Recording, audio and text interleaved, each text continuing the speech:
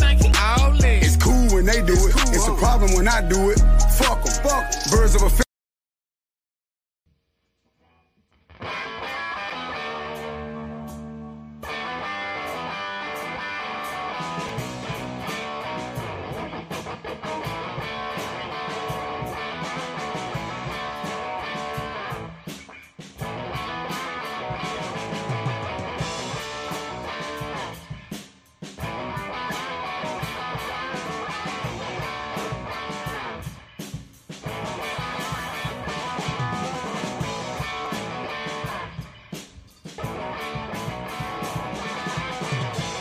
Hello and welcome to another episode of Fan Fuel Motorsports Podcast. My name is Alex Harrington and I am joined by Colton Cranmore here today, and this is our 77th episode of the Fan Fuel Motorsports Podcast, where fans feel talk about motorsport. What is up, Colton? Well, same old shit mostly. Battling a cold this week. So I've just been staying at home, watching a lot of House Hunters. Okay. Good HGTV relaxation. Yeah. I think we all do that. Is House Hunters your favorite of those shows? No. No? I don't know that I do have a favorite one of those shows. It's just good background noise TV. Okay. All right. I like lakefront bargain hunt and stuff like that. We watch that just to pass the time by. If you are listening to the background, it's a little bit louder than I expected. This is our intro. I want to go ahead and thank Terry Freer from my iRacing group that we got for Fan Fuel Motorsports. He and his band made us an intro. You've heard it on our podcasts on audio versions on Spotify and Apple and wherever else you listen to us. But I went ahead and made it as an intro and an outro today. So again, I want to thank him. Now it's finally starting to get quiet, even though I told it to start getting quiet at 30 seconds. Yeah, so we're going to start off today with local joke. But before that, I do want to say something about Talladega in the general. I didn't get to. Your volume cut out. My volume cut out. Your mic cut out. Yeah. No. I heard that. And then that was it. I wonder what's going on. Well, let me see if I can get my microphone a little bit closer. Sorry about that, people. Nope, now it's falling. Yeah, I didn't get to go to Talladega. First fall race I haven't been to since I think 2012. Maybe I didn't go in 2014, but yeah, I'm big sad. Didn't get to go to Talladega this year at all to see the next gen cars. So sorry for my loss. I was reminded of that. I was taking a shower earlier today, listening to music as you do, and Sweet Home Alabama came on, and a tear started falling from my eyes because I didn't get to hear him say that or play that over the loudspeaker before the race. But everybody that did go, I hope you had fun. Of course, we had the guys from Chairgate and some guys from Left Turn Colt and our very own Jared Bakaiza head out there. We'll talk about that a little bit later. Let's just say they had a little too much fun, and they're still in recovery today. So good luck on that, guys. But Woker Joke, let's get into it. First off, let's talk about what we showed at the beginning of the show. That TikTok from Kyle Busch. Do you think we should show it again? It's only 10 seconds. Yeah, it's 10 seconds. Fuck it. Yeah, let's go ahead and show it again. It's cool when they do it. It's a problem when I do it. Fuck them. Fuck birds of a feather. All right, so Kyle Busch put that on TikTok today. Luckily, Vince Brent put that on Twitter, so I saw it right before the show, and I was like, we got to talk about that. Great way to open up Woker Joke today. So it's cool when they do it, but not when I do it. It's basically what he's talking about is running in the Trucks and Xfinity series. So let's revisit that. First of all, Woker Joke on Kyle making this TikTok. And second of all, Woker Joke on us not having big boys in the lower series. Woke on Kyle making the TikTok. I think any drivers that are willing to do shit like that. Uh-oh, it's looping. Are, Told it not to loop. technical difficulties. There we go. I think any drivers that kind of partake in a lot of the social media trends are pretty fun.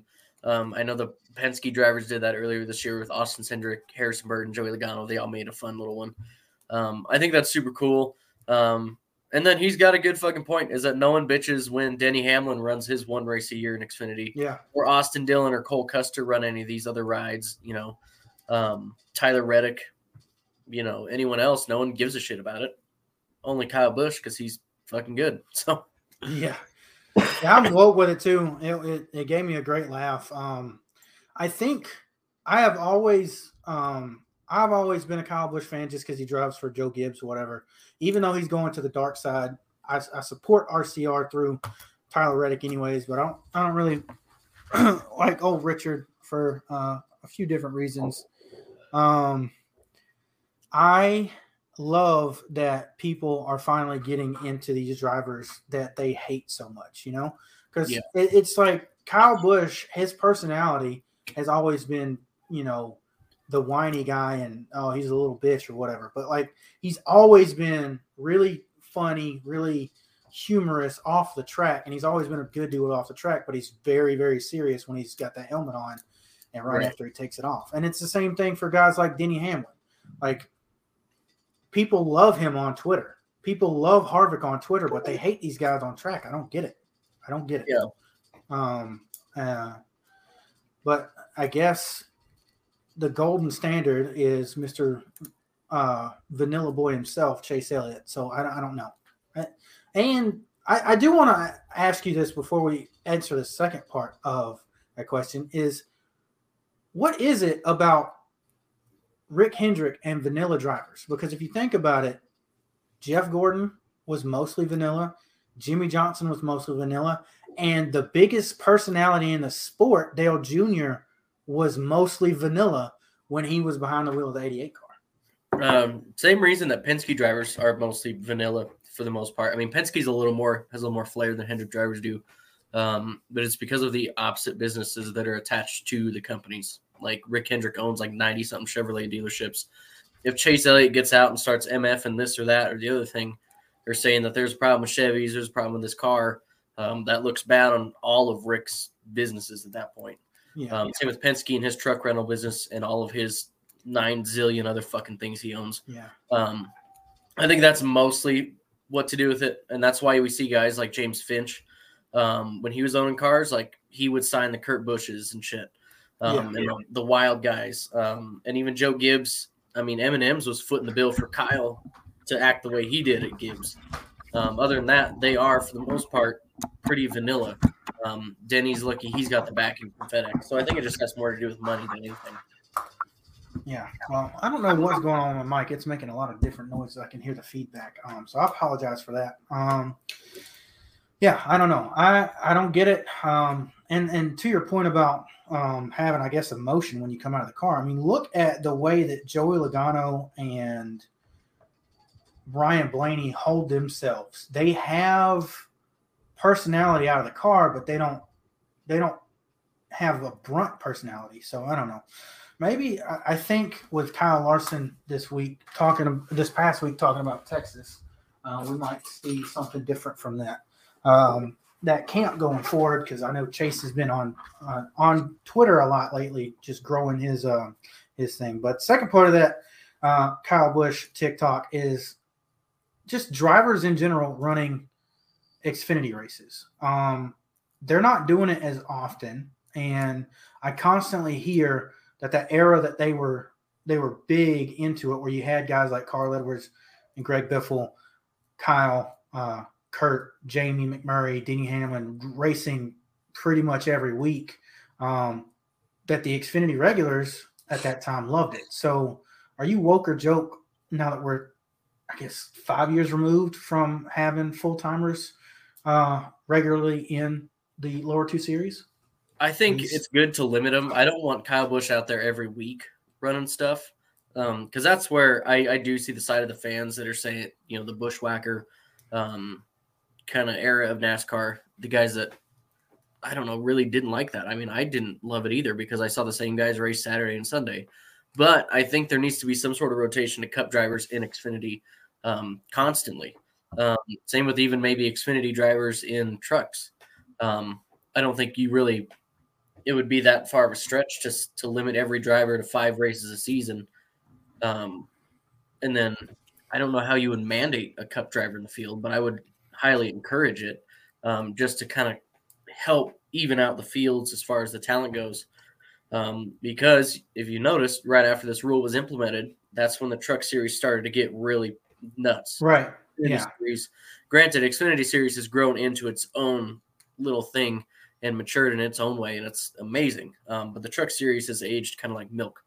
And I think doing something like that where you get some more veteran guys in there who aren't running full-time points. John Hunter is really good, but he's running full-time points, so he has to go out there and deal with their shit. Otherwise, he doesn't get paid. Right. Yeah, so I was thinking about this earlier this week, and it's a good thing that Kyle put this TikTok up because it's perfect for. I was thinking, as you do when you're bored at work, I'm like, hey, what if we mandated that each manufacturer had a star car in both series, and except for Dash for Cash, Triple Truck Challenge, and playoff races, a Cup regular was driving that car. How do you feel about that? I don't know how you would mandate it because you wouldn't be able to mandate the drivers into doing it. I think you could easily mandate the manufacturers into saying, hey, this one has to be filled by not a fucking rookie or someone with Cup experience. Right. I don't know how you mandate Eric Almirola to go down and run an Xfinity race. You know what I'm saying? I mean, it's in your contract, just say, or what NASCAR could do is just foot a bill and just say, here, $20,000 for whoever drives this car this week. Well, there's 25 races for Xfinity. I take that back. 35 minus 7, not minus 10. So there's 28 races for Xfinity. So at the max of three races per driver, I mean, I think it's possible you would need some sort of monetary reward for it. I think you would need to say it's $20,000 for a race. And that's just your base salary, whatever. Wherever you finish, you obviously get winnings and stuff too. Right. Yeah. I think having 3 Cup regulars in the race each week would give people a way to learn how to be better race car drivers. Yeah, I think 2 of them. Yeah. That's just what I was thinking about. We got plenty of woke or joke today to talk about, though. First off, let's start across the pond. With a bunch of what I feel like is very interesting. A bunch of tweets I've seen in the past few days that Lewis Hamilton is going to be disqualified from the World Drivers' Championship points based on the fact that he's wearing a nose ring each week. That's bullshit. I mean, so is it woke or joke? I do not think that that's a real punishment, if that's what you're asking. So would you say that it's joke, that it's a rumor, or? Oh no. So apparently it's Singapore. He was fined for wearing a nose ring during qualifying during qualifying day. And there's a form saying that they cannot wear any sort of jewelry. Right. For race events. I don't think the one that I saw, the tweet that I saw, which I think you're referring to, is that he was disqualified from the World Championship for it. Right. Which is bullshit. Which is a joke. Yeah. Okay. Yeah. I think that's pretty easily a joke for me. I think it's interesting that you can't wear a nose ring. Which is interesting. Like in your media. I don't get it. That's a part of his brand. He's always wearing jewelry. Whether or not a nose ring is safe in the car is, I guess, subjective. But if that tweet that I saw was true and not a rumor, that's a complete joke. And the FIA, dare I say, it should be shut down. Because if you're gonna get disqualified from a championship because you have a piece of jewelry on, that's pretty messed up. We'll come back over here. I got a bunch of different tweets and a bunch of different news to go over today. First off, one of of the guys that is good friends with Nathan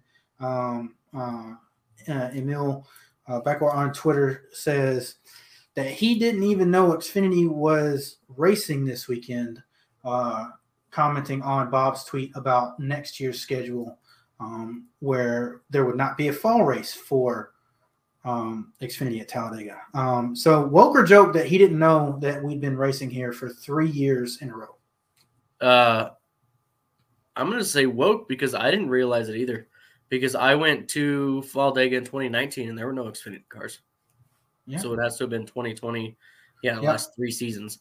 Which, I mean, that was news to me. I didn't even really notice it until I guess you said something. I mean, I guess I kind of would have figured it out with Brandon Brown's win last year, but yeah. Well, I'm with Emil. It didn't hit me. I'm gonna go with joke, based on the fact that now 2 people have said that they didn't know. I think that's a joke on Talladega and NASCAR because obviously they didn't promote this shit. And even though I thought it was cool to see Xfinity at Talladega, nobody else knew that it was happening apparently. So I'm going to go joke just on the fact that people didn't know that we had a race for 3 years running. Moving on though, another thing that was said on Twitter was me basically complaining the whole time after that Hemrick caution at the end of the race that it shouldn't have happened and all that stuff. So I'm going to put myself on the floor. Woke or joke for my comments around the Daniel Hemrick caution. Joke. That's a safety issue. So I'm going to say joke and call myself out, throw myself under the bus, but I am going to provide excuse after excuse. I was not watching the race. I was listening to it on MRN, and I was watching the aerial, not the aerial cam, but one of the cameras that was provided to where you could watch the race commercial free. I was not watching a broadcast. There were no replays. It was just that singular camera being broadcasted. And when I saw Daniel Hemrick's car for the split second that it was on there, it looked like he was still in a concrete pit box. So I was pissed off because there was no reason for them to throw a caution for him to be there. And I said, and I quote, why could they not have just waited and moved that car back? Because you have 54 seconds from the pack going around to get it back on pit, in a safe area pit road and to the garage. So at the moment, I thought I was right. I was not right. I was wrong. I was very, very wrong. Nathan on Twitter, not our Nathan, put up some screenshots of 3 or 4 different cars hitting that spot on the wall where he was parked. So if something would have happened, NASCAR would have been in a bad spot. 2 drivers possibly could have been seriously injured or killed. And I made myself look like a clown on Twitter. So I apologize to all my fans and all my sponsors. We don't have those, but anyways. Keeping along with interesting stuff on Twitter, let's talk about some other stuff that happened, and we'll talk about, without naming these next 2 people, Toyota has lost a ton of talent, and this list contains guys like Kyle Busch, Chandler Smith, Carl Edwards, Matt Kenseth, Joey Logano, Eric Jones, Daniel Suarez, Furniture Row Racing, Brandon Jones, Noah Gragson, Rafael Lassard, Haley Deegan, KBM, and Matt DiBenedetto. So this has turned into a trend and sort of a meme on Twitter today. So Toyota has lost a ton of talent over the past few years. Woke or joke? I am going to say woke. Oh, okay. Get me out of here. So Toyota has a huge driver development program in the U.S. I would assume they are spending tons of money in that, but also getting tons of money in kickbacks from NASCAR for that. I would have to assume, and all the race teams involved with it. I think that they know exactly what they're doing, and they are handpicking every single driver that drives in Cup Series for them. Nate pointed out on Twitter, like, no matter what, Toyota will always have the best drivers that they can grab in their stable. Obviously, they lost Kyle Busch, but they seem to be pretty damn confident that there's something else down the line that they can do, being Ty Gibbs or Who knows? Tyler Reddick, man. I mean, Tyler Reddick is getting brought over. I think they know exactly what they're doing in the fact that let's get as many as we can, as many really good drivers as we can, and we'll start funneling them down. And then every year or two, we'll just spit a couple of them out because they don't have what we're looking for, right? Or they're not cut from the same cloth. Like Noah Gregson's a great example. They gave up Noah Gragson because he wouldn't fit in a Toyota stable. There's no goddamn way, I think they know exactly what they're doing. It really sucks that Cup teams like JGR and Denny Hamlin's team won't get a pick at these guys unless they try to switch them back over from a manufacturer. But I mean, it is. Yeah, I'm gonna have to go joke. Just based on this list alone, I don't think Toyota has lost a ton of talent. I guess that what I'm trying to say is that like you said, Toyota knows what they're doing, right? However, let's look at everything that we've got here. So first off, let's scrape the bottom of the barrel. Matt DiBenedetto is not a loss at all. I'm sorry, no. He's won one race.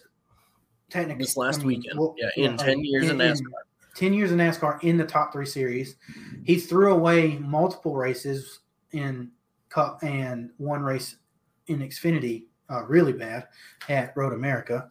Haley Deegan is too early to tell. It's, in my opinion, not a loss of talent, but it is a loss of marketing talent. Bingo. I don't think driving talent. Yeah. Rafael Lessard. I love the fact that we've got other series from international NASCAR coming in with him coming from Pinty's. Not really someone who I think that they're losing very much. He doesn't race enough for them to be a big loss. Noah Gragson. Yeah. Noah Gragson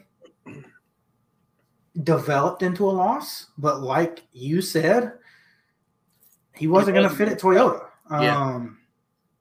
Brandon Jones. Brandon Jones is losing daddy's money. Like Brandon Jones can go out there. He is the Elliott Sadler of Xfinity now, because Elliott Sadler bounced around when he went down to Xfinity and won a couple races for every organization that he went to. That's all they're losing is a couple races a year over 2 years. See, I think Brandon Jones has really developed this year. We've seen him be a lot more. I'm not saying by any means that it's a loss of talent to the Toyota stable, but I will go in and defend Brandon Jones. Of a year ago, I was calling for his ride to be lost, and now he's actually competitive. And he's going to go directly into, most likely, knock on wood, the championship winning car next year. Right. So that's good. Furniture Row Racing, Toyota didn't lose talent there.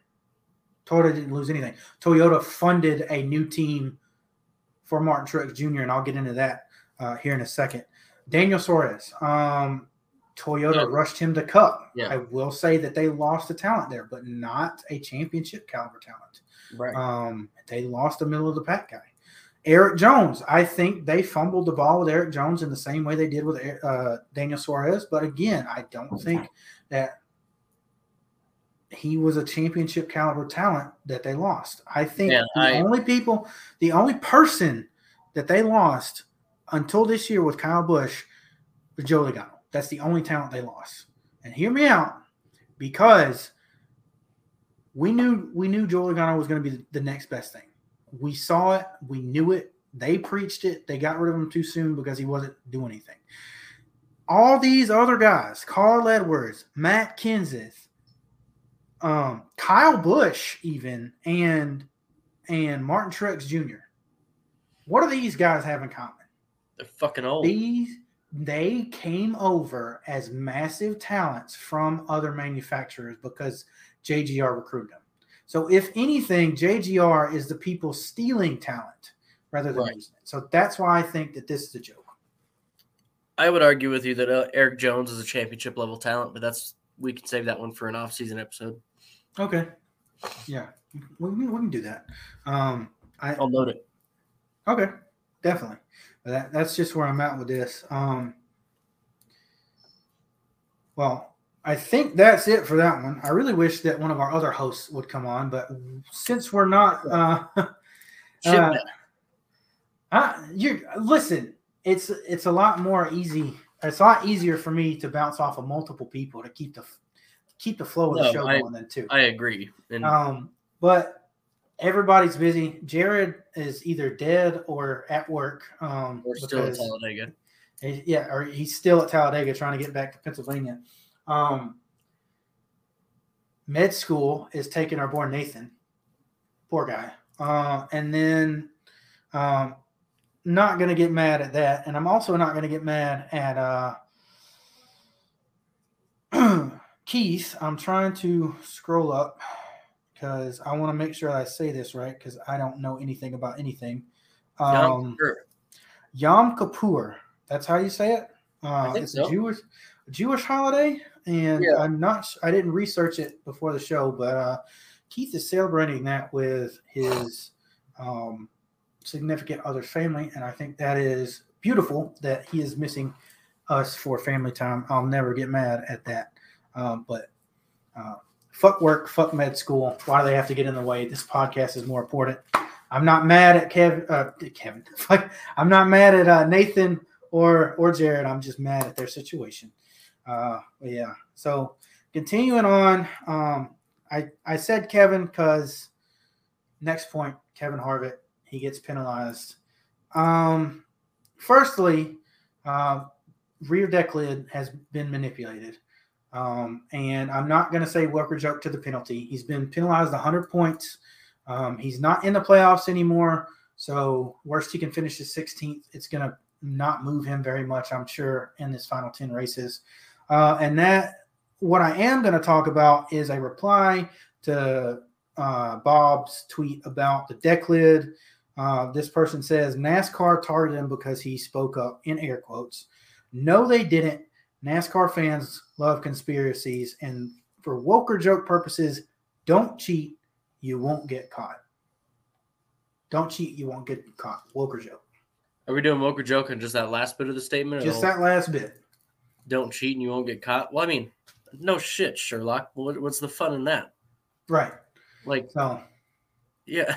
I mean, that's like saying, well, don't walk outside when it's wet and your floors won't get dirty. Yeah, but it's fucking raining outside. Like, yeah, and you got shit to do. Right. Like, we got races to win here. We can't just be piddling around in the rule book all the fucking time.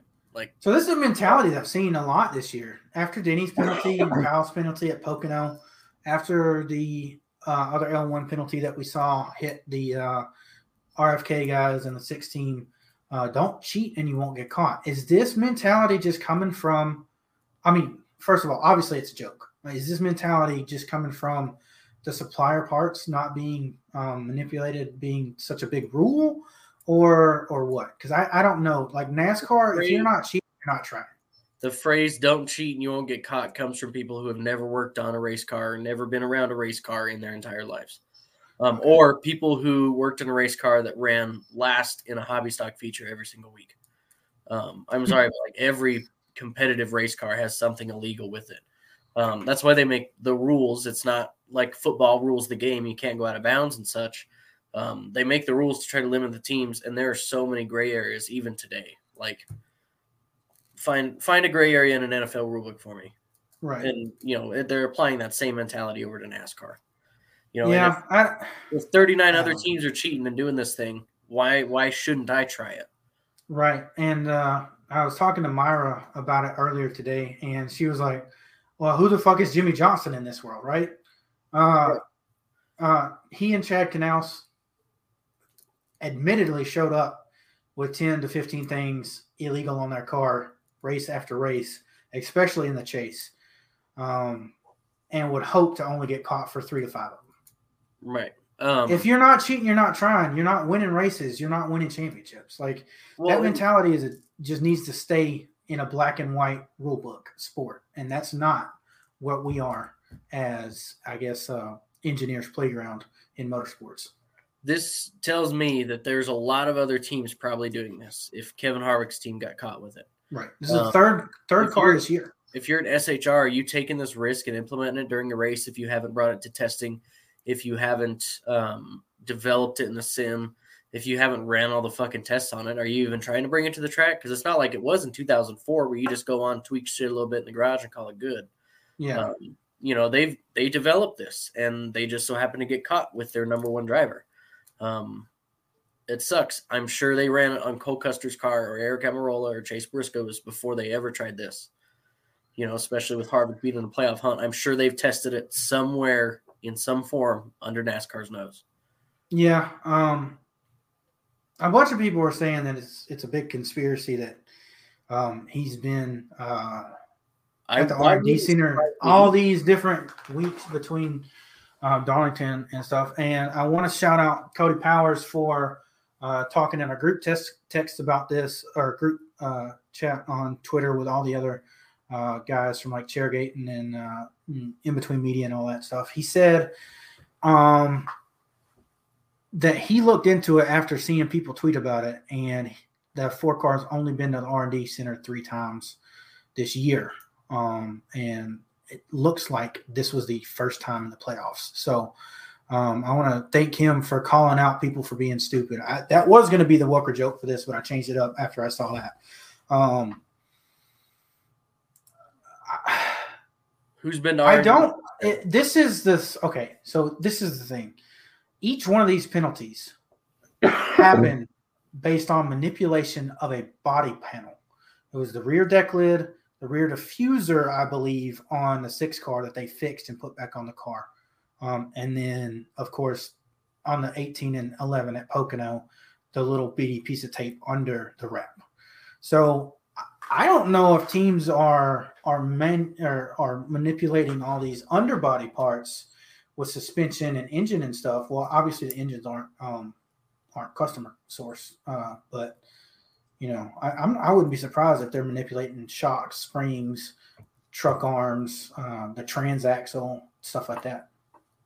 I think you've got a fair point. I think that's a lot of the reason we've seen speeds pick up, and less failures out of a lot of these teams as we go later into the year. Obviously, Texas and Bristol are kind of outliers there. Yeah. But as far as you look at what we were running at Texas in the All-Star race versus when we came back, temps were actually hotter in the fall. So you can't blame it on more grip or anything. It's just these teams figuring out ways to get around stuff and setting up the cars too. That does play a part in it. And this is something that we talked about in the thing too. And I brought up this point. I was like,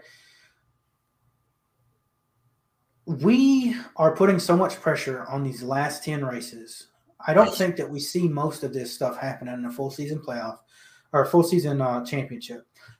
I've been outspoken about the playoffs, so I'm not going to go down that road again. But I feel like we didn't see any of these concerns for the cars on a weekly basis, failures on a weekly basis since Richmond. And that was 2 races before the playoffs. So, just based on that, I think you're right. I think that cars are being pushed to the limit now because the pressure's on the teams. And that's why we're seeing failures. That's why these parts are, cheap or whatever, and happy cheap parts and cheap tires are being sold on T-shirts, And I get why the drivers and the teams are mad, but, that's what happens. This is playoff time. Like, go for broke. And if you get broke, then, suck it up. Yeah.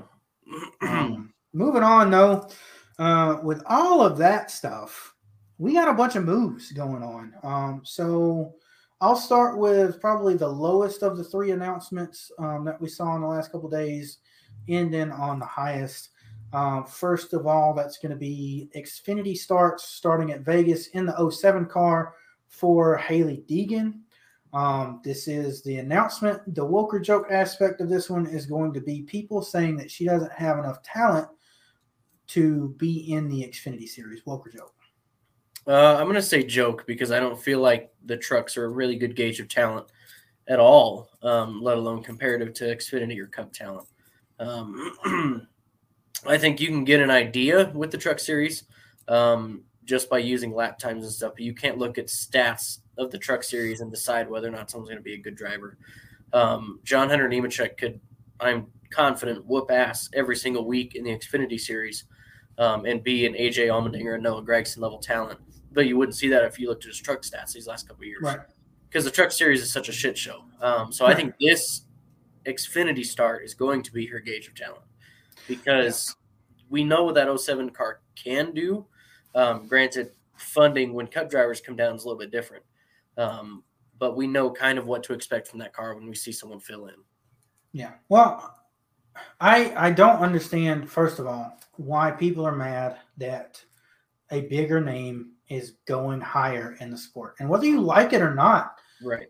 Hailie Deegan is a money-making, I guess, a money-printing person just because she's a female, just because she's Brian Deegan's daughter.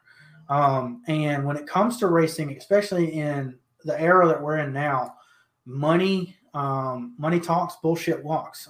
That's why you see guys like Josh Berry and Ryan Preece, who are massively talented drivers, not getting shots because they don't have the money behind them. She's won races in the K&N series. She hasn't done anything in trucks, but you said it earlier. Noah Gragson didn't really show up in trucks. Harrison Burton really didn't show up in trucks. I don't know who else I could think that didn't really do that well in trucks. Todd Gilliland.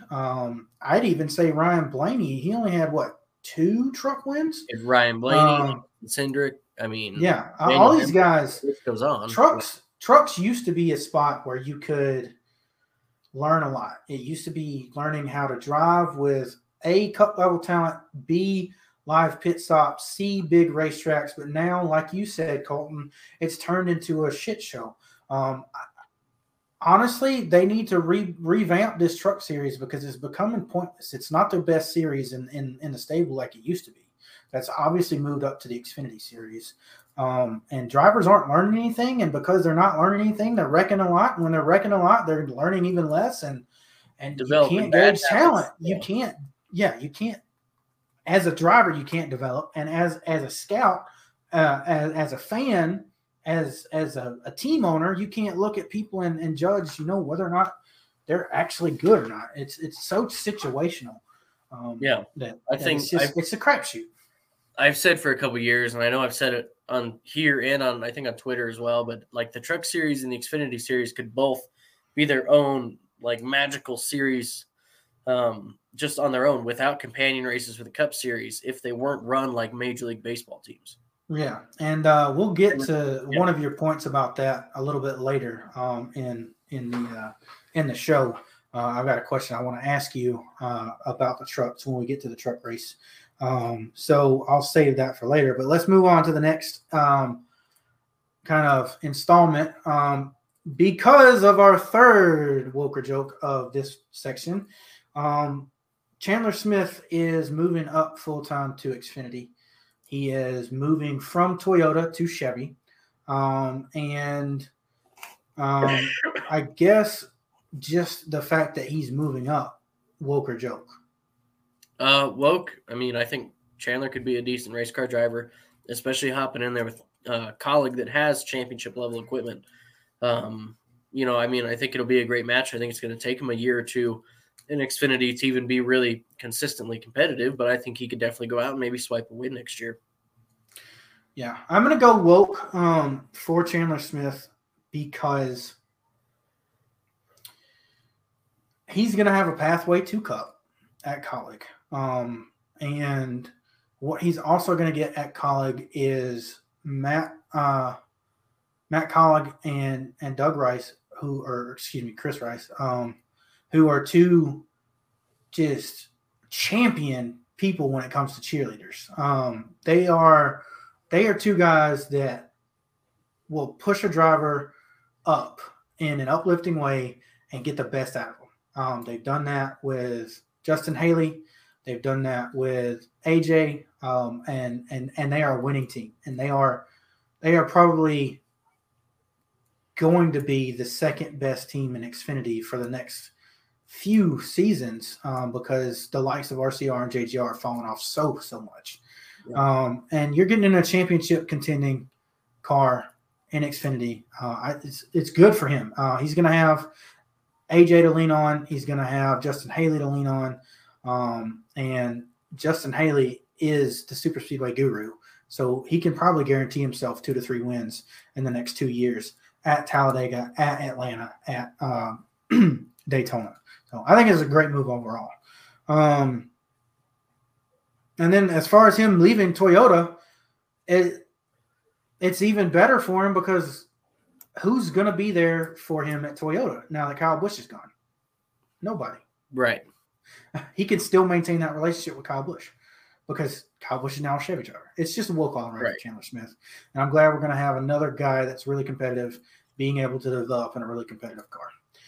Next up is the move that made that happen was AJ Allmendinger is going to run the 16 car full-time in Cup. Just woke or joke on the move. Woke. AJ is, a former Cup, full-time Cup driver. He jumped into that Xfinity Series organization, and they started knocking off wins pretty quick. I think he's going to do the same thing for Cup. It's good to have a veteran driver hop in and try to evaluate a program. We knew they were running 2 full-time cars. At the start of this year, we knew that, and there were rumors that AJ could do full-time in it. So I'm glad that they are going to put him up to see now, okay, we can grab this program. We can make the necessary adjustments with, kind of AJ's guidance of what we need to do to be a winning team in Cup. I just looked it up. AJ is going to be 40 this year. Mm-hmm. So I have to go woke as well. AJ Allmendinger in his prime in Cup. I was so pissed off that he wasn't going full-time in his next-gen car this year. I'm super excited. I'm sorry to cut you off, but I just looked it up, and I'm really excited. I love AJ Allmendinger. He's one of those guys that is just very comical off the cuff, I guess. I don't know. I was going to try and use a mannerism, and I couldn't figure it out. He's kind of, off the cuff. He says what he wants, and he's just really fun. So not only that, he's really talented. He's been back and forth as being a controversial driver with the drug stuff, going to IndyCar, coming back to NASCAR. He is someone that we need in Cup. And he can make Matt Collig even richer and have a little bit more trophies when it comes to Cup as well. Yeah. And that 31 car has been fast these last 3 weeks too. So if you're not excited about having 2 competitive cars with Collig Racing next year, AJ and AJ Jr. are going to bring the heat. Yeah. Do you have anything else to add? No, you pretty much hit it. I think it's just a good move all around. Yeah. So we've been teasing a little bit, and that was that our very own Jared Bakaisa was at Talladega this week. Learned he is the winner of Corey LaJoie's Penny Stacker of the week. And I've got to show you this picture, and we'll go woke or joke. He tweeted, and he told us that he met Corey LaJoie this weekend at Talladega. Woke or joke that he met Corey LaJoie this weekend at Talladega? Super woke, because in all honesty, sober Colton at a quick glance thought this was Corey LaJoie. Like the first 3 or 4 times I saw this, I saw it in our group chat and I saw it on Twitter. I was like, yeah, cool. You met Corey LaJoie on the boulevard. Like, that's awesome, man. And then I read into it, and it is not Corey LaJoie. So I definitely see how however many beers deep Jared could mistake that for Corey LaJoie long enough to take a picture of him. Absolutely get it. 100% woke. Yeah, this was really funny to me. I think it's a woke.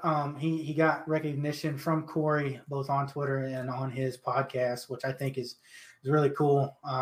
Getting that fan fuel name somewhere else, always a bonus. This looks like what Corey LaJoie would wear to go out in disguise and party in Talladega Boulevard. Yeah, exactly. You're telling me that's not Corey LaJoie. Yeah, you're telling me he doesn't put on a fake fucking beard and a wig to go party in a Myrtle Beach Merman jersey. Yeah, right. This guy looks like how I feel like Corey LaJoie looks like in real life, you know, without the prettiness that the camera gives you. Like, if with the quality of this photograph, that could easily be, Corey LaJoie. That's Corey LaJoie's cousin. Yeah. You know, fucking Connor. I don't know. Shit. Connor LaJoie, yeah. But no, it had to be fun on the boulevard for Jared and the other guys that went with him. Like, if I were that dude, I would try to do autograph signings as Corey LaJoie. Yeah, he probably would do it. And I mean, yeah, that's hilarious. I mean, he's got the same long hair, same length. He looks like beard. a Corey LaJoie Halloween costume. Yeah. If I'm Corey LaJoie, I'm finding this guy and having him be a stand-in for him to do stuff like that. Because if he's as tall as Corey too, like shit, don't even go to media stuff at the Team Chevy trailer. Just fucking send this guy. Send this guy. He'll bring back the Spark Notes. Yeah. Yeah, absolutely. Jared also got to meet. We don't have any more pictures other than this one. He also got to meet Denny Hamlin. I straight up just said, "That's cool. Fuck you," because obviously I'm a massive Denny Hamlin fan. I'm sure Nathan wasn't too happy, but Denny Hamlin is a really good dude. Cool that he stopped a Kyle Busch guy with Kyle Busch merch on and took a picture with him. And hell yeah, Jared, just his facial expression, you can tell he's had a few, he's having fun. Yeah. And he got to see the best NASCAR driver in the garage, personality wise. He also stirred up the pot in our group chat by showing probably 5 or 6 different pictures of people with "Fuck Kyle Busch" shirts on. Kyle Busch is a douchebag, stuff like that. And while he's wearing his Kyle Busch coat and hat. Yeah. Right. And then this guy is out here like, they're getting all mad. So shout out to Dalton for getting mad at his friend Jared going around. I mean, your dad's got a point. Jared is a what the fuck does he do? Graphic designer. Well, yeah, he does a lot of stuff in Photoshop, but come on. I mean, you're telling me that's not Denny Hamlin? No, I'm telling you it is Denny Hamlin, but I'm saying it could be Photoshopped in there. He could have taken a pic. Okay, so that one's the Corey LaJoie one's definitely fucking real. There's no way that one's. Yeah, but this one looks polished. I see what you're saying. I don't maybe think he would. He was like 2 beers in on this one, and that's why the quality's better, and he's not. Yeah, because he's not shaking. And this is about 5 beers in. I don't know. All right, and one last thing. Hats off to the full brim hat. That shit is a must-have at Talladega because there's no shade at that racetrack at all. Anyways, that was our last Woker joke. So I guess we've got the nightly bathroom break for Colton. So I'll continue talking. I'll let him run off. I do want to take, I guess, this moment to be a little bit somber before we get into this weekend stuff. While Colton is away, I do want to bring up some recognition for the dirt world in general, but also for myself, and more importantly, my dad. My dad has had a rough year this year. He's lost 2 racing buddies in what feels like the last couple of weeks. I know it's been a while since his friend Eddie passed, but we lost one of the most iconic voices in the dirt world this weekend, Rick Eshelman, the voice of the World of Outlaws late model series. And I just wanted to say, you've probably seen our stuff on Twitter and Facebook, but it was not a good weekend for me. I've known Rick since 2002 when my dad met Rick working at East Alabama Motor Speedway. I think my dad met him earlier that year at Eldora, and he's been a part of our lives since, more so my dad, but I grew up around Rick, seeing him once or twice a year since 2002. I'm 27. It's 2022, so I was 7 years old. So I've known him pretty much most of my life. And I even got to do something really cool. And I I can't remember what year it was, but at Cleveland Speedway one night, the Outlaws were up there. My dad was on the flag stand. And Rick let me sit in the booth with him and commentate the races. When the Outlaws weren't on, when it was local stuff, I got to commentate races. I was probably 12, 13, 14 years old.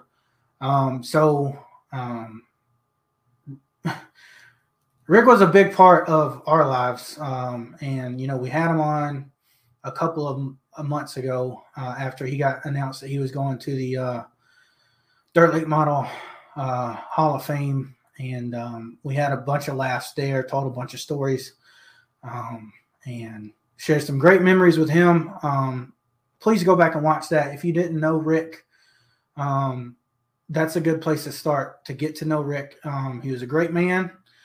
And you can also go, he had some video series on YouTube and stuff where he did interviews on his little flip phone. That's a bit that's in there that we talked about him with him. So this weekend was kind of sucky. So we lost him. I do want to say it is public that he took his own life. The U.S. government did something this past year and changed the suicide hotline to 988. That is a number that, please, if you are in any sort of pain, remember 988. Call that number. Suicide hurts a lot of people, probably more than you think that you're hurting. And I know that might seem kind of shallow for me to say about something like this, but having been someone who's thought about it, who's been in that place, I'm glad that I'm not somebody that had to put this on my other family members and stuff. This is a third person and as many years that I've been connected to that have taken their own life. And please get help. Please call somebody. You have people in your corner. You may not know that you do, but they're there. My inbox is always open on Twitter. If you need somebody to talk to late at night, I work at night. Talk to me. We can get on the phone call, whatever. Call 988. The world is better with you in it. So please just know that there are people that love you.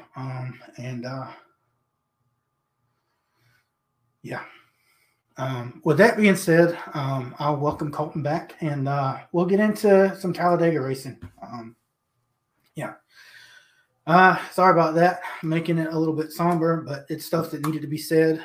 Again, I want to apologize for people in Rick's life who lost him. He was a great man.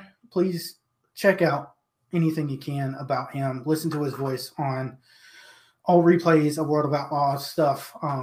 He truly was a gem of the sport, and he will be missed. But back to Talladega. 3 races. Let's start with Talladega and the Truck Series. So, first off, let's talk about Matt DiBenedetto. He won. It took him 10 years. How did this win make you feel? I don't think he's any better of a driver. I still don't think he has much talent. I think he has talent enough to be consistent or to be like a JJ Yaley or Reed Sorensen, right? And hold the steering wheel and put a car across the finish line, but I don't think he's, a continuous race winner. I think it's cool that he finally got one. I think it's definitely overdue. But I didn't feel either way about it. It would have been the same as if like Matt Crafton won, Yeah. Yeah. A bunch of people are going to validate that he needs to be in the Cup Series based off of this. Dude had so many chances. I feel like. Yeah, at some point. Yeah. I mean, it's cool that he got a win, but like it took him so long. Like I said earlier, he threw away so many races, 4 or 5 in Cup Series. I know he threw 2 away in Xfinity. Like, I mean, the guy really never did anything. He lucked into the rise that he was in, and hands down, good for him that he got to drive in the Cup Series. That's a really hard thing to do, but. This is not the years of old where you can be Michael Waltrip and lose 432 races before your first win and still take a Cup car out each weekend. So, I mean, I'm glad that he's got a win. That should make him feel better. He's not that great. I mean, he is to the Truck Series what I was going to say Big J McLeod is, but honestly, I think BJ McLeod's a better race car driver. And that's not to make light of BJ McLeod because of what he's done prior to being in the Cup Series. I mean, he's a great late model driver. I don't even think that Matt's got that going for him. Right. He's doing as well as we would do living our dream of being a race car driver. Yeah. I think he's just some regular dude that got lucky. Yeah. So, yeah. Other stuff coming in, not really much happened. The only big thing that happened was Jordan Anderson. He seems to be doing fine. He had second-degree burns over most of his body. But let's talk about this crash. I guess, first of all, dude climbed out of a moving vehicle. And I think that's badass. What are your thoughts on the crash? I mean, fire's hot. You're going to have to – at some point, you're going to decide the risks. And for Jordan, that was that point of, all right, fuck it, I'm getting out. Regardless, I think even if he would have hopped out on the side like that and seen that he was head straight down the backstretch, I think you still would have seen him bail after the truck scrubbed off just a little more speed. Yeah. If it's still moving or not, or if he could have landed in grass. I mean, I definitely think he was at that point. I don't know where it was coming in.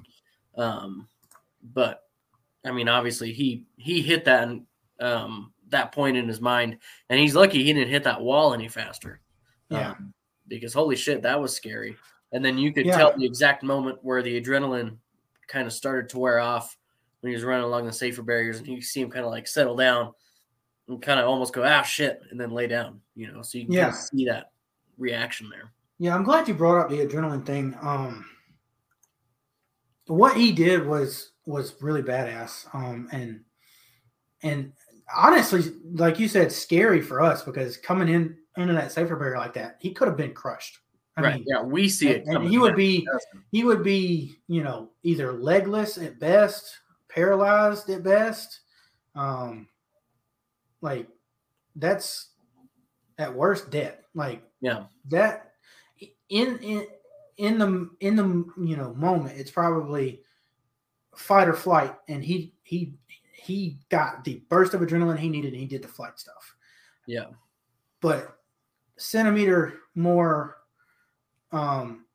closer to that wall at any given point in the sequence that he comes out, he could have been torn in half, honestly, if he was still halfway in that car. Another like Roman Grosjean scenario where like just the circumstances around the wreck were perfect. That it's almost like the impact helped him get out of the truck a little quicker. Yeah. So I mean, we could play what if, but like holy shit, like I said, we could see that impact coming, whereas he couldn't. And I'm sure had he been able to see, hey, the wall's 100 feet right there, he probably wouldn't have hopped out like that. Honestly, it might be good that he didn't, because he could have suffered even more burning. It is tremendous. He was tremendously lucky to not have third-degree burns anywhere. Yeah. The fact that he got second-degree burns, second-degree burns fucking suck, but you don't need skin grafting, and you're not going to be out of the truck. Up. Yeah. Right. Yeah. So I don't know if you guys can see my face. I got second-degree burns on my face from sunburn, and it has been permanently pink since then. He might have to deal with that for the rest of his life. Yeah. But at least he didn't have to lose skin. Yeah, and that's what happens with third-degree burns. Physical therapy, nothing like that, usually for second degree, which is, that's good. Yeah, and you brought up the Roman Grosjean stuff. When it comes to the adrenaline,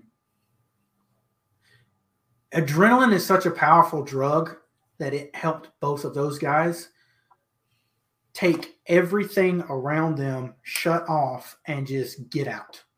Yeah. And it's astonishing how the human body can do that. So, hell yeah. I've still got Walker joke up. We're past that. Hell yeah. Let me pull that down. Last point, and I told you I was going to ask you this earlier in the episode. This race, as we talked about before the show and while we were prepping for it, was kind of dull other than Jordan's crash. That was the most exciting thing that happened. Most truck races on super speedways are kind of bland every single year. So my question to you, and it kind of leads into your whole truck schedule deal, do we even need trucks to be at super speedways anymore? I think you need one, and you need it at Daytona to open the year.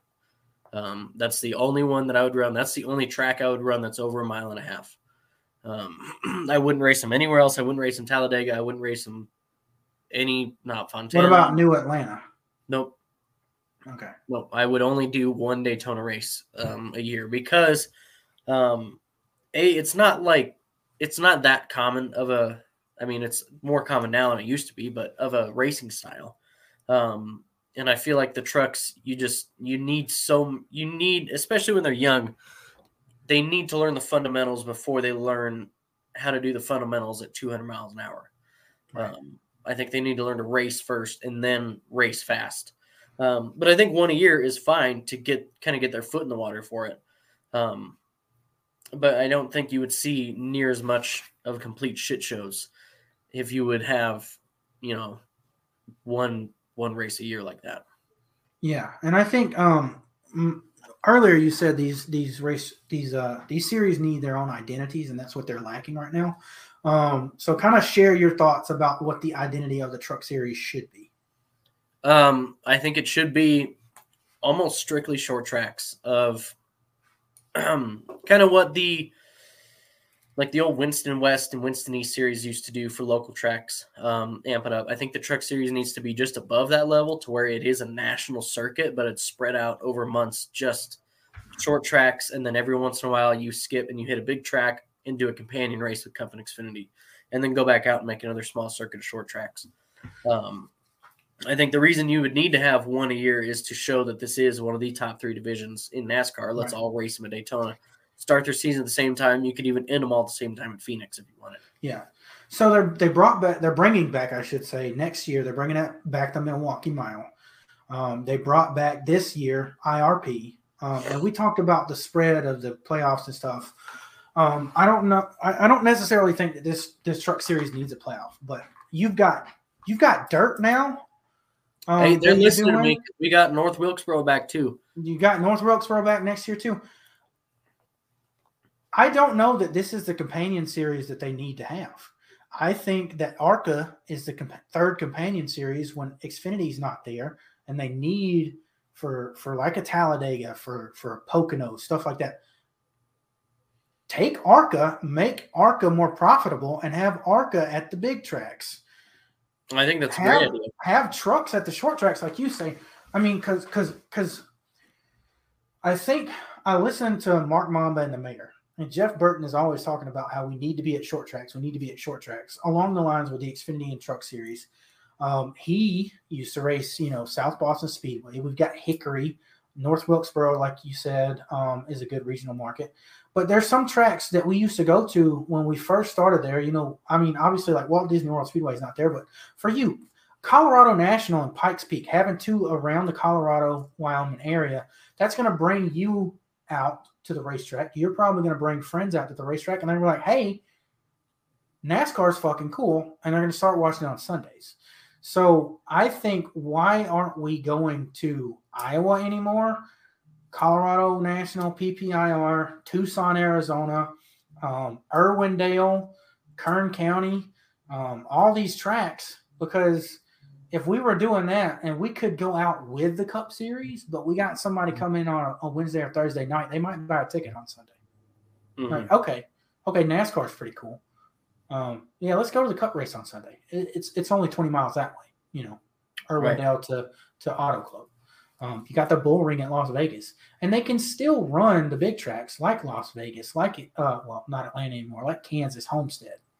But if you do those 4 times a year, 5 times a year, you got 5 mile and a halves and 20 short tracks and 1 race at Daytona. Yeah, beautiful, great season. Yeah. And dirt tracks now, Williams Grove, Doquin, however you say it, in Indiana. Stuff like that. Yeah, exactly. I mean, there's a million different options we could go to do it. Yeah. And I know you guys know that my dad's kind of embedded in the Xfinity garage, but he is a friend of also Jordan Anderson's.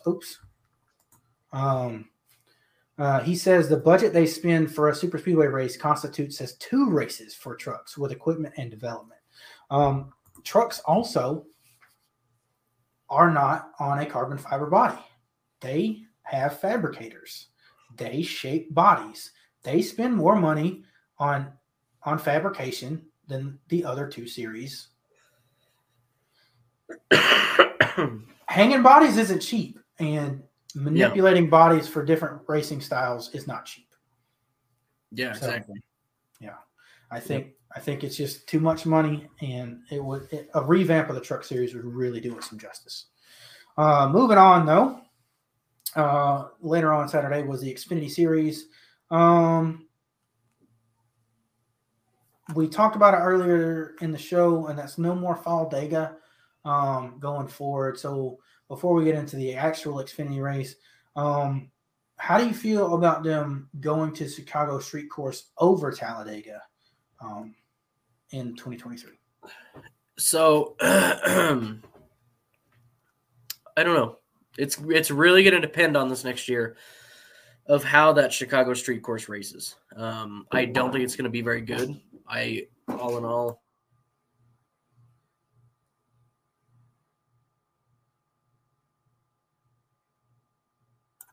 sorry, she popped in here. But I don't know. I mean, to be fair, Xfinity Talladega is still new to me. We haven't been doing it all that long, so it's not really an embedded tradition for me. But I mean, I'm not a huge fan of either one of those fucking places, to be honest with you. Well, in terms of overall racing, I'd much rather see him go somewhere else. So I think one of 2 things for myself. That is, obviously, Xfinity at Talladega is going to cost more money than the street course. Xfinity is up until 2020 the road course racing series of the 3. That was basically its identity. Of course, it's strayed a little bit from that because we've got so many Cup now. But it's disappointing to me because of 2 points. One, Road America lost that weekend too. Now, is Road America on the Xfinity schedule next year? I think it's not on the Xfinity schedule at all. And they've been there for 8 years now? Yeah, almost 10. That's a slap in the face to Wisconsin fans. I know they're getting the truck series with the Milwaukee Wild, but that is an absolute slap in the face to come out 100,000 plus 2 years in a row, lose a Cup date, and lose their traditional Xfinity date. I think it's a slap in the face. And then secondly, the Chicago Street Course. Oh, hang on here. No, they did Road America. Saturday, July 29th. Yep. Okay, so they moved it? Okay. They moved it to the end. Okay. Yep. So I was under the impression that they also lost their date because of that. Yeah. Moved to Chicago Street Course. So whatever. I mean, still. They lost the Cup date. It just.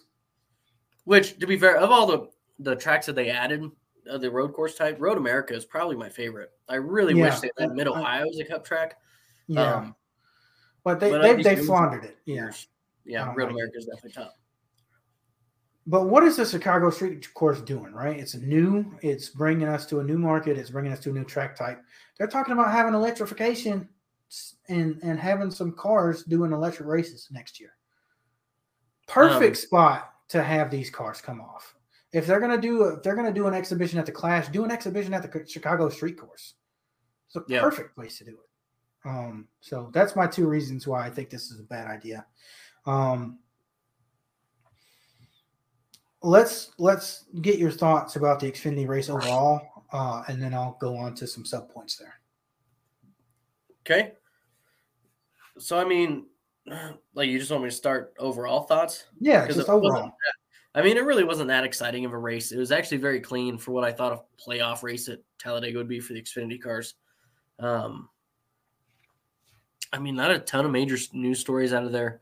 Your usual runners up front, Noah Gragson, Brandon Jones. There was kind of a late block between Noah Gragson and I think AJ Allmendinger.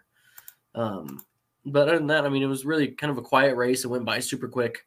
Yeah. I mean, it was. I would say I would call this procedural. Not a good race. Yeah. It was a good race because it wasn't ridiculous. It wasn't exactly. A shit show. It wasn't embarrassing. But it wasn't a great race. But it also wasn't it. This is like a filler episode in the series that is NASCAR. Yeah, exactly. That's a very perfect way to put it. And I want to say that it was a little bit unexpected that it was going to be like that because it was a playoff race. And I kind of figured with Noah Gragson dominating so much that the field would be hungry. Because, like, you win 4 or 5 races in a row, you're like, damn, I got to beat this guy. What better and easier place to do it than Talladega? Yeah. So I think my only thing is one thing that the Xfinity Series lacks, and, you know, I talked about it with the trucks. The trucks really can't do anything. They can't really pass, and that's why I don't really like super speedway racing for the trucks. The Xfinity racing has been a little bit light since they went to that rounded spoiler in the back for these plate races. I think they need to change the aero a little bit to have a little bit more movement and allow drivers to push, because if they can't push with a flat edge, they're not going to be able to push a cut with a round edge. So that's all I really have to say about Xfinity. It was just, like you said, a filler episode of NASCAR. However, let's go to Cup. This race was clean. This race was really clean. Just like the Xfinity race. But I guess before I get into my points, what overall, other than it just being a clean race, how did you perceive it? I would not be surprised that a couple of the drivers got together with everyone beforehand, whether earlier last week or before the race, sometime during the race weekend, and said, look, we all had the same issues with safety. We were all thinking it all going into Talladega. We are not going to risk anything. Like, if you do some dumb shit, like, we will fucking, like, we'll beat your ass. I don't know what was said. I feel like something was said between the drivers, though, because that was an abnormally clean Talladega race, especially for being playoffs, especially with how chaotic the spring was, especially with how chaotic Daytona was. This was abnormally calm. Right. Okay. So a couple points I can rebound off of. I guess, firstly, let me talk about what you said. Basically, the drivers, somebody led a come to Jesus meeting, I'm sure. I feel like there was a consensus. Yeah. I don't know who it would be that started it, but it feels like with the safety and everything this year that somebody did what Rusty Wallace did, and I want to say 1992, maybe 93 Speed Weeks, 94. Stood up in front of all the drivers, said, you guys are all being dipshits. You're going to get somebody killed. We've had people killed, blah, blah, blah. Yeah. I think you're right in that happened, and I think that's a bonus. However, I do want to say I was surprised because it seemed like maybe because of the aggression in the earlier races where they were tearing up equipment, there wasn't as many cars on track. It seemed like the package was this race out of all 6, that's hard to say, speedway races this year, provided the best racing. So this racing is what we saw this weekend was similar to what I remember Talladega being like in like 2004, 2005, where you could pass, you could generate runs, but it wasn't crazy monumental runs you were getting. It wasn't late Gen 6 runs. Yeah. It was more pack racing where you had to manipulate a pack and not just mash it down and smash the guy in front of you. You know, granted, there still was a lot of pushing, but it was more racy than it was video gamey. Yeah, I saw Denny Hamlin after the race. He said something like he was disappointed because they couldn't go 3 wide, and he didn't feel as racy. But I'm going to have to disagree with you, Denny. It looked really racy. Too bad you can't go 3 wide, right? Like I'm sure at some point you will go 3 wide with these cars because they'll get more and more comfortable with it overall. I think the package could probably use a tweak or two to help that happen. However, I think what we got on Sunday, if we can continue with the super speedways next year, is probably, dare I say it, the best pack racing that we've ever had. Because I said that about the wildness of the last Gen 6 era, right? But they were that was because it was too good of runs, and it was really more unfair because of that. And I want to bounce off your point about saying that it's like early plate racing in the Gen 4 era. I disagree. I think that these cars were more racy than they were back then. I think a lot of people look at I'm comparing it to like the Gen 6. So compared to what we're used to, this was closer to No, I definitely agree with you there. Yeah, I think when people look back at like the Gen 4 stuff, because they're saying that a lot of fans on Twitter, Reddit and stuff, saying this is like what we used to see when we were kids or whatever. I don't feel like that. I feel like that racing better. That racing was more follow the leader, more so like the early Gen 6 in that the leader was not going to get past, and you couldn't do that stuff. This, you could do all that. And I am a tandem stan. I will be to the day I die. But this race provided a pack race with tandem numbers. The last tandem race that we saw at Talladega was 58 lead changes. And that was the worst of the worst of the 6 races that we saw with tandem racing. 58 lead changes at the line. The most was 88. That was also at Talladega. The worst was 58. This package saw 58 lead changes at the line. That's not something that I thought we would see in a pack race, and it gave it to us. And I think that's phenomenal. I might, if this continues, have a new appreciation for pack racing. And I hate pack racing. Yeah. But this is good. I agree completely. I think this is definitely better than what we saw with the Gen 4s, but not like you said. The Gen 6 was almost too good, and it was almost, I don't want to say like, predictable, but you knew that if someone was going to get a run, there was no blocking it. It was like Mario Kart. Okay, so if you've ever played Mario Kart, it changes based on difficulty, 50cc to 150cc, but they do what they call rubber banding. So if you are in the back on 50cc especially, and you lose like half a lap for whatever reason, you're going to be faster than the people in the middle of the pack, and you're going to get more of the luck, the good items. The good items, right? You're going to get Bullet Bill, you're going to get the blue shell, you're going to get red shells, this not the shitty items like the guys up front who are going to get the inky squid thing and the bananas, stuff like that. I feel like late Gen 6 was racing a Mario Kart race because the guys in the back always had the better item, and that item was a massive hole in the air from the guys up front who had the banana peels, and that's all they could do was try and maneuver into you, and they usually didn't have enough reaction time because you were rubber banding and slingshotting past them, and they do that same thing. So it was like a 50cc Mario Kart race. It was like rubber banding AI.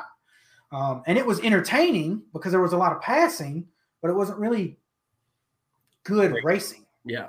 And that's something that we always talk about here, entertainment versus racing. I think this racing was not only entertainment, it was what I would prefer as racing on a speedway where we can't go unlimited horsepower because I would do 260 mile an hour. I mean, that was beautiful. One of the best races I've ever seen. It pissed me off that we got that caution at the end. I told you about that earlier. Mm-hmm. I was wrong, but I think this race is going to always be tainted by the fact that we didn't get a green flag finish, because what Chase Elliott did was somehow have more momentum than the rest of the pack because we didn't get a long finish. And that was one thing that I irked about on Twitter. And I want to ask you if you thought I was right that the green-white checkered at a super speedway is not effective, because I believe you cannot build enough momentum to create a good race to the finish. Yeah, I would agree. It needs to be at least 3 laps for a final restart at a super speedway. Granted, they are fucking huge and it takes forever to do a lap around there. But I feel like if you're going to promote that kind of racing, you better play into it a little bit. Yeah. Say only these tracks, because it does take them a lap to get up to speed, because they can't really pass until this point. Yeah. And that's what Chase Elliott would, I guess the best thing I could say, Chase Elliott won that race because he launched first. Like he was driving a fucking NHRA dragster. Yeah. Like he got the best launch out of anyone, so that's why he won. So I don't like the way that it ended. Yeah, I hate Chase Elliott, whatever. You can say that I'm biased because Chase Elliott won, but if someone else won in that same way, I still would have been mad because we had a green white checkered. Like, right. I don't know. I told you guys in our group chat that I think I've out-matured green white checkered finishes. I would have rather just ended under caution. I would say if they're gonna go gimmicky, do every mandatory overtime finish 5 laps. Okay. Yeah, 5 laps. Call it 2 to go is where you make the cut. At 2 to go, if any flag flies, we're calling it. Yeah. And just call it there, because if you're already on overtime at that point, what the fuck does it matter? Yeah, just extend. Basically, you're doubling it like you would at another track. I think that's a good compromise, because you can see at other racetracks you can get a run within the first half a lap. If you have a shitty launch, you can still come back to win. We've seen last lap passes. We've seen whatever, especially at like a road course or a mile and a half or whatever. But there was no momentum in that pack. Once Chase got out front, nobody could do anything. No one could do anything, yeah. Because by that point, the back was just now starting to generate a little bit. Right. We hadn't gotten anywhere with it yet. Yeah. But the energy all day was super massive, and people could make moves if they wanted to. And that leads me to just talking about the race. We had 1 caution. I'm not counting Daniel Hemrick as the caution because whatever. We only had 1 caution with a stack up. We had 1 with natural racing incident caution. Yeah. Yeah. How did you feel about that? Because like we said with the Xfinity race, this was a playoff race. We were expecting chaos. I mean, I think it is very ironic that of the last non-caution finishes in NASCAR, and especially after this last weekend in Talladega where we just had 1, that they all come at these big tracks that we think are just complete wreck fests. I think it has a nice way of surprising us every once in a while. Yeah. Say that, look, it's not the racetrack that's shitty. It's the drivers that are doing this. That are making them into huge wreck fests where only 10 no-name guys win or finish. I mean, I think it's interesting. I think it's absolutely nuts that we were all expecting one thing and got 180 different. Now, I thought it was refreshing. I thought it was great racing. We already talked about that. But there was a bunch of people that were a little bit mad, said the race was boring. Obviously, they don't like racing. They like wrecking. Would you agree that anyone that said that, that they just don't like racing? Yeah. I mean, had there not been a finish at the end of the race, I would have called this one of my top 5 races of the year because it was so racy. And I mean, your dad does have a good point here. But I mean, I really love this race even after Chase Elliott won it, Yeah. Yeah. One of the best races of the year by far. And it's a speedway race. And you don't hear me say that often because you guys know my disdain with speedway racing. But yeah, my dad brings up that it's the middle race changes and it changes the dynamics. Get points. Who cares about that win for a win? We talked about that a couple of shows ago. I think it was when JKL was on. We talked about that and we described the difference with having it as a wild card and whatnot. But also, it seemed like they were really aggressive, but they were cautiously aggressive, and I think that led to the clean. They were smart about their moves. It's like they were actually playing this high-speed game of checkers that we advertise rather than Rock'em Sock'em Robots. I think that's what led to us having a good race. And as we come to our closing topic, I have to say, with us only having one natural caution, one situational caution, we had 4 caution flags during this race. I am going to 100% question why we have stage breaks yet again. We did not see massive wrecks at the end of the stages, but we saw pretty good finishes to both ends of the stages. Why did we have to stop the action if it was so good all day is my question. So I guess my point is, what is the point of stage breaks at Talladega? And then I'll get into strategy and stuff after you make your first. Well, there is no point to them other than to re-rack them to try to get some sort of crazy ass wreck. Because Talladega and Daytona are the 2 tracks, well, now Atlanta, where you don't need a restart to keep everyone bunched up. So there is no reason to have the stage breaks unless the field gets completely strewn out, which in that case, NASCAR will just throw a phantom debris caution.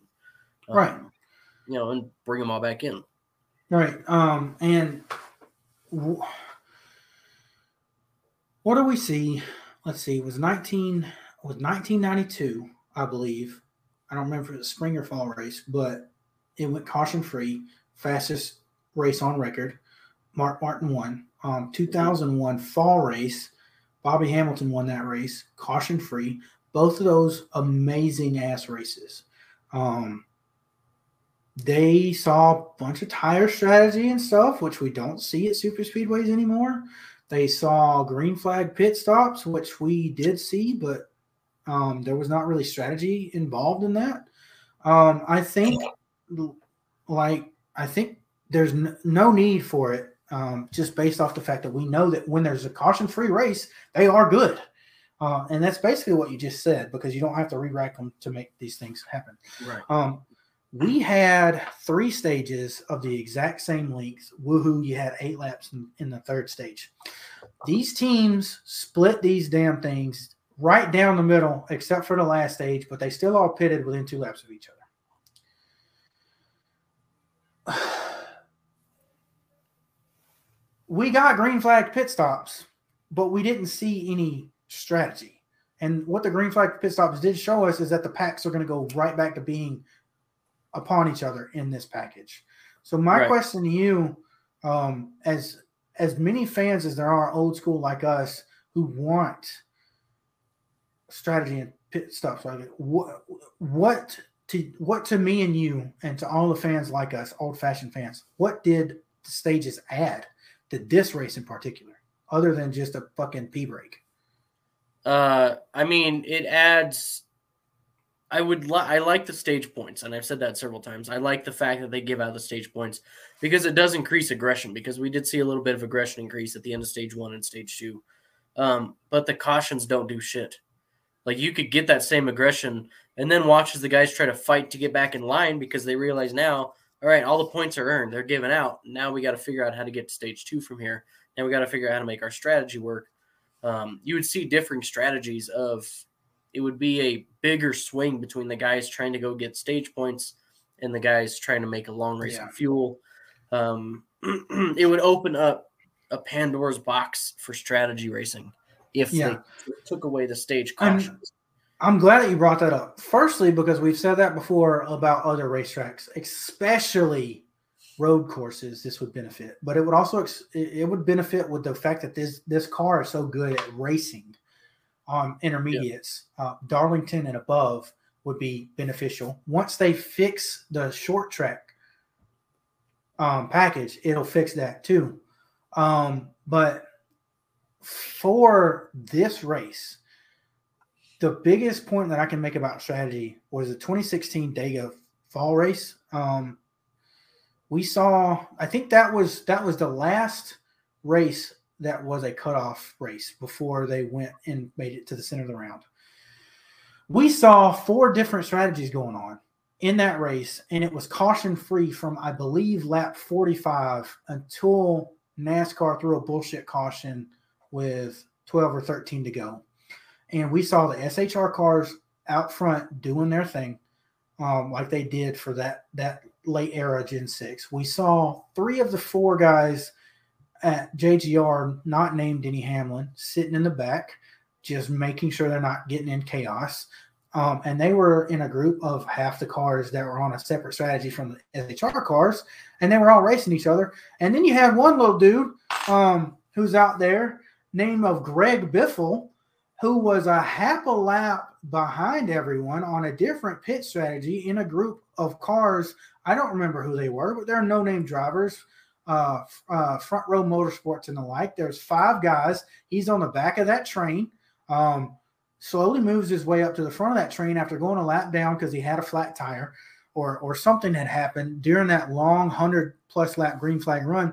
And with like 35 or 25 laps to go, the field comes in. He's half a lap ahead of that train, and they were not catching him because they weren't formed up because they were all racing for second on back. They thought they were, I guess, racing for the lead. And until we got that caution, well, I think it was 15 or so to go, Greg Biffle was going to win that race on pit strategy, a half a lap ahead of the other guys. What in the hell? We could have had that Sunday, and we got a watered-down version of it because we just had to throw arbitrary caution flags. Yeah. So I'm sorry. Exactly. I stand that race. It was one of the best Talladega races.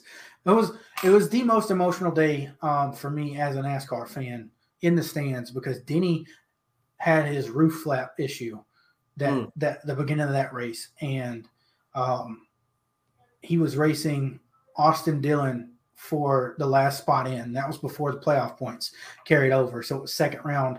And I didn't know if he was in, and they weren't showing the points on the screen, and they weren't saying anything. So for like 20 minutes after that, I'm literally rocking back and forth, shaking because I didn't know that Denny was in. And like, I just burst out into a massive emotion once they said he was in.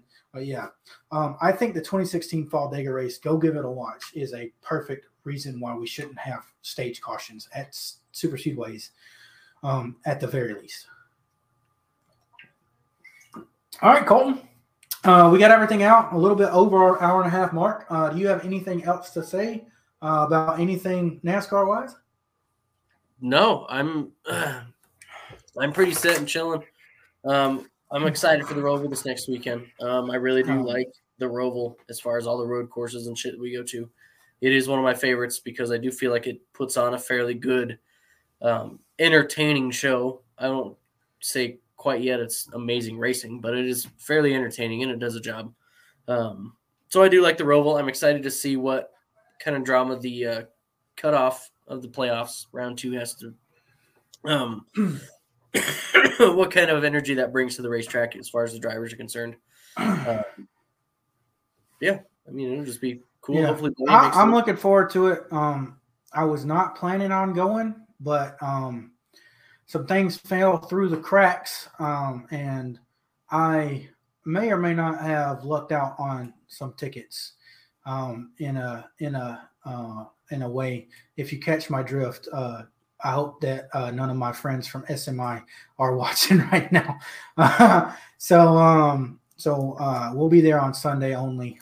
We looked up and found some really cheap tickets. I'm going to my first road course race for NASCAR, so I'm really excited about that.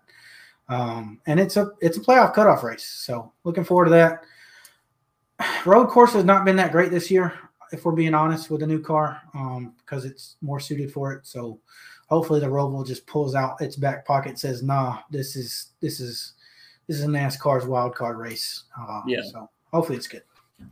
Other than that, you'll see Colton next week, and we should have hopefully Nathan on next week. We had some stuff come up. Nathan obviously was affected by the hurricane last week, so That's why you didn't see us. And that Jimmy Johnson show, I think he said he was going to be on the week of the 21st or maybe the 12th. I'm not sure. But we will be doing the Jimmy Johnson Appreciation Show when he comes back. Check us out on or follow us and like us on YouTube, Facebook, Twitter, and Instagram. Nathan's been putting out some really good content over there on Instagram at FanFuelMSM, capital F, capital MSM. And my dad said he will volunteer next week if needed. So you'll have a show next week if push comes to shove and we don't get anybody on. But come check us out next week. We'll see you next week. And all right. Well, before we go, I had made an intro and an outro music. So I was gonna play the outro and I forgot to. So just imagine that the intro songs continuing and you're hearing rock as we go off, and I'll make sure we do better next week. But other than that, all right, guys, we'll see you then. Bye.